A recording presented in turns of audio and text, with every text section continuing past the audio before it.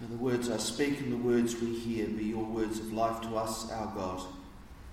Amen. So, reading from the Apocrypha.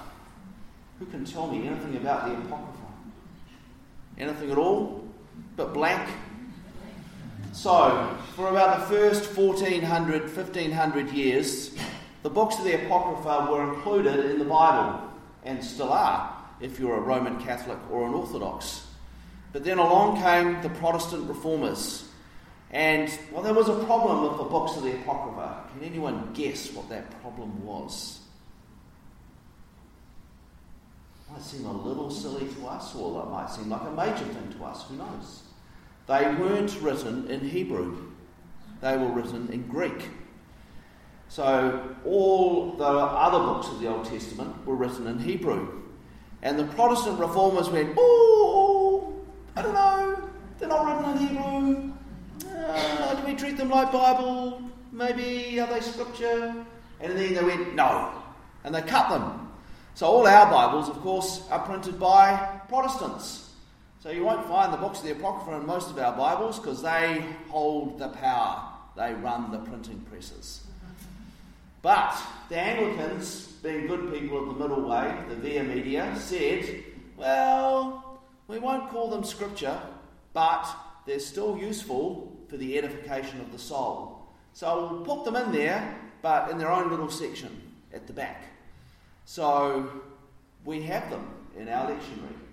And they're in that Bible, but they're not in the Pew Bibles. So that's why we have the Apocrypha. Roman Catholics, Orthodox, those books are part of the Bible. Protestants, they're not, and we kind of hold the middle line as per usual. And there's some great books in there. If you want to know about the Maccabean revolt against the Seleucids, it's all in there, in all its gory details. So, quite brutal. Which kind of leads us into today's theme of peace. So last week we had hope, and I gave you some homework, and some of you may have even done it. So I left you with some questions. Questions about, invited you to pray with these questions. Questions like, how has your hope in God changed over your life? In what ways might you be invited to reform your life this Advent as we prepare for Christ's coming? And what new ways might you be invited to live out hope? And how are you being changed by God's love, by God's hope? And this week, as I said, when we lit the second candle, the theme is peace. Peace, which seems quite far off. We've had another climate change conference convene in Paris, and this time there's great hope, but we'll wait and see. Whilst what some regard as the first climate change war continues to rage in Syria. There are some people that say that war began because of climate change, which killed off the crops in the food basket of Syria, which used to feed not only Syria but other parts of the Middle East, and it all dried up. This week we saw Britain agree to join the bombing raids, 2 months after saying those bombing raids were just creating more radicals. So they've changed their minds. Fighting and killing continues in parts of Africa, and there was another mass shooting in America.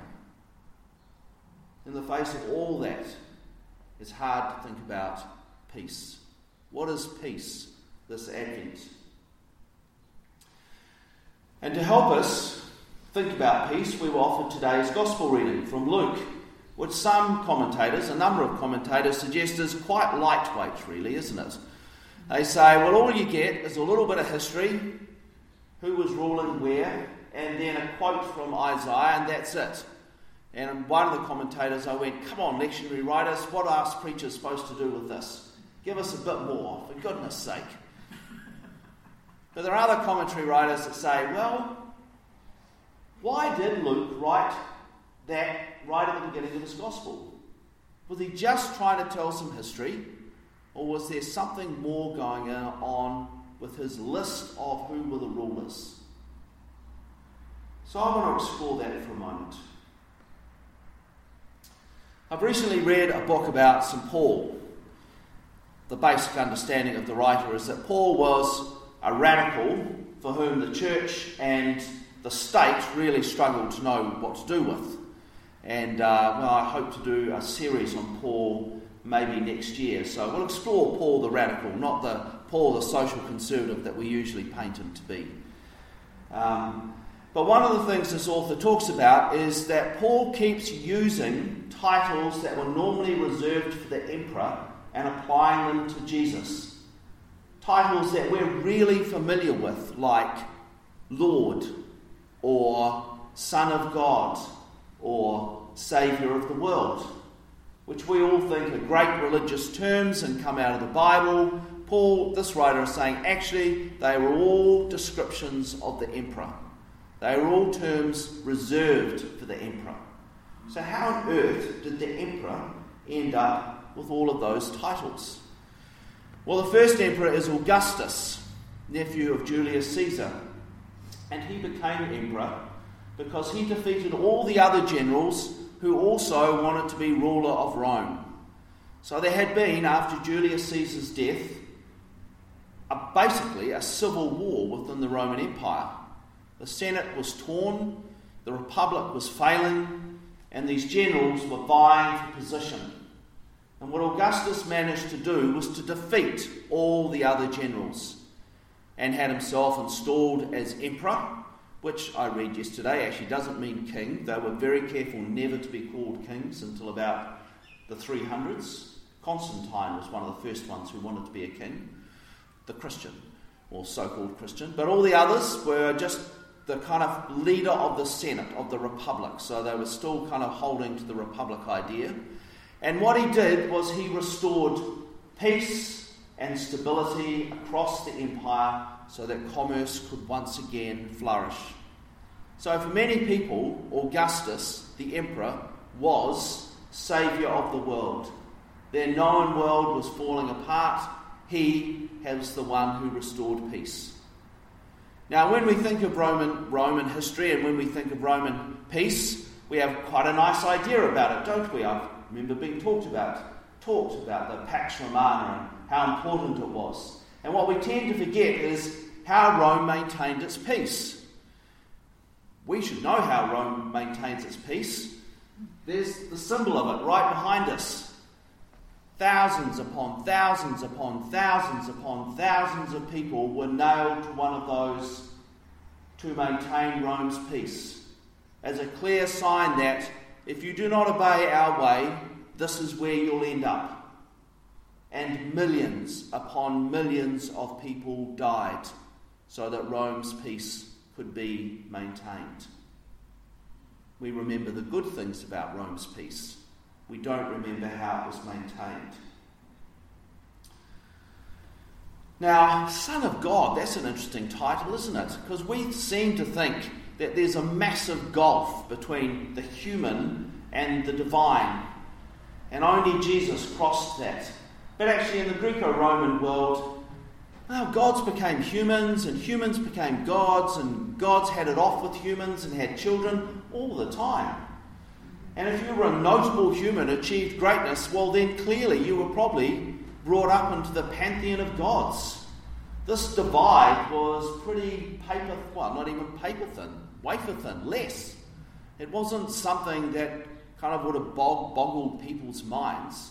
And when you were the general and the nephew of the great general Julius Caesar, who beat all the other generals and restored peace, Roman peace, but peace to the Roman world, then it wasn't a hard thing to imagine that actually you were a god. That the gods had said, you are a notable person, we welcome you amongst us, and you can now be a god amongst men. And in fact, the emperor cult was a really important way that the emperor maintained power. From Augustus on, they all had temples built to their honour. People were to sacrifice to them. And as this book says, one of the things that would have shocked Paul is the closer to Rome he got, the stronger that cult was. The longer that people had been under Roman rule, the stronger this cult was. For somebody who had lived on the edges of the empire, for somebody who was a Jew, this was a shocking thing. So what is Paul doing by using all of these titles that are reserved for the emperor and applying them to Jesus? Well, he's saying that real peace and real hope is not to be found in the emperor. This is not the way of salvation. The emperor is not the saviour of the world. If you want real peace, if you want real hope, if you want to know who is the true saviour of the world and what the way that the world will be saved is, it isn't through Rome. It will not be through the might of Roman military enforcement. It will be through the way of Jesus. And so when we think about that, when we go to read the Gospels, who do the same, the Gospel writers do the same thing. And here's a great example. Luke starts during the reign of the Emperor Tiberius. He is right at the top of the feeding chain. And every other person listed in that list we heard this morning has their little area where they rule, because Tiberius said, you can rule there. Even the high priests, the emperor chose them. You may rule. And when the emperor said, I've had enough, I don't want you to rule anymore, that basically meant they were out. And so the Herod we hear about there, he got offside with the emperor and ended up living in Gaul for the rest of his life, not ruling anywhere, because the emperor said, I don't want you there anymore, I will give your area to someone else. The emperor was all important, and everyone else in that feeding chain was there because the emperor said they could be there. Now, one of the things that we think about empires, we talk about the Roman Empire in glowing terms, we talk about the British Empire in glowing terms, is one of the things about empire is empires exist so that the people in the middle do really well. That the wealth of the world gets transported from the edges to the middle. And we like to colour that with, well, they transported civilizations. We talk about the Romans transporting civilization and the British transporting civilization. But actually, there was just a nice gloss to disguise the fact that actually what was really going on was that the people in the middle were doing really well and the people on the edges were paying the price for the people in the middle doing really well. And so the people that Luke lists are the people that are doing really well. They are the ones at the centre. And they are doing well because the Emperor Tiberius says they can do well. And when the Emperor says you will do less well, then they do less well. And then Luke contrasts that with the way of Jesus, starting with John. And so people are saying, some commentators are saying, this is a deliberate thing. This is not just saying, this is a piece of history, this is what happened at this time. This is a contrast of the way of Rome to the way of God, put side by side, so that the readers could see. Way of Rome, built on military force, built on crucifixions, built on the deaths of millions, built on the impoverishment of vast areas to pay for Rome, as opposed to the way of God. And that way needs a radical mind shift. So we then get to what actually is the prophecy from Isaiah. Now, almost 30 years ago, Bonnie nearly divorced me because I had this crazy book which gave bike tours around, we were on a bike trip from Auckland to Wellington via the east coast. And most days we stuck to the main roads. But when we were in Napier, the bike book said a much better route than going down the state highway is to go out to Havelock North and down Middle Road, which sounded really idyllic and beautiful, so we did that. And what we discovered was that main roads go through hills and have shade and shops and all kinds of cool things like that. And all the roads off to either side don't go through hills. They go over every single little lump. And there's no shade, and there's no shops, because no one's stupid enough to drive up and down those roads too much, certainly not on bikes. And so many hours later we end up in Waipokoro, and the people who'd been camping next to us in Napier were already there, and they were still in bed when we left, and their tents were up, and they said, oh no, the road wasn't very busy, it was quite a nice ride. So Bonnie wasn't that keen on talking to me for quite a long time, and we didn't actually deviate from the main road again for the rest of that bike ride. The kind of imagery we get in Isaiah is like that. It has two kind of elements to it. The first is that the way of the empires, which seems much more straightforward, is the easy road. And the way of God is the little roads off to the side, which go up and down every hillock, every little lump. It's amazing how hilly Hawke's Bay is. I mean, you think it's flat. I can assure you that it is not. The other thing is that we actually don't see the amount of work it takes to build those roads that goes through the hills. They take a long time. Those hills have to be moved out of the way. Bridges have to be built. It's massive, massive work. Just even on that Tauranga Eastern Linkway. I mean, that took years. And you'd think, well, that's pretty straightforward. It's already flat. They just have to build a couple of bridges and we're in. But it took years by the time they drained the swamps and put the road in. That's the kind of work that needs to go on in us if we are to go God's way. Because the truth is, the way of the empires is much easier, and it holds us. The reality is, for the first 300 years, maybe less actually, when you became a Christian, you left the army, because the way of the Roman army was not the way of God. But soon after Constantine, the way of God became colonised by the empire. The empire became the way that God maintained peace on earth, right through to today. If you look at the rhetoric from bishops and clergy through the First World War, we were supporting the British Empire because that was the way of God, and God would bring peace through that war. And Lutheran pastors were doing exactly the same thing in Germany. And very few people were actually standing up and saying, actually, what is this war about? In fact, those ones were imprisoned. And some of them were taken to the front line. And one of them was actually put up on a cross on the British side, on the front line. So, we keep being colonised. We keep thinking that actually the way of the world is the way that peace will be brought. But Luke and Paul and the other gospel writers were clear that actually that wasn't the way. The way of peace is the way of God. And what is the way of God? It is through mercy. It's through generosity. It is through loving the Lord our God with all our heart and soul and mind, and loving our neighbour as ourself.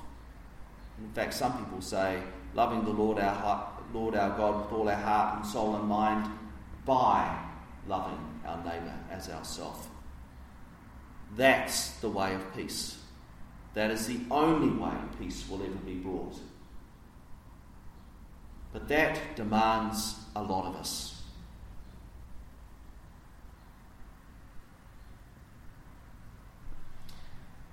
So this week in Advent, I invite you to take some time and to think about the way of peace.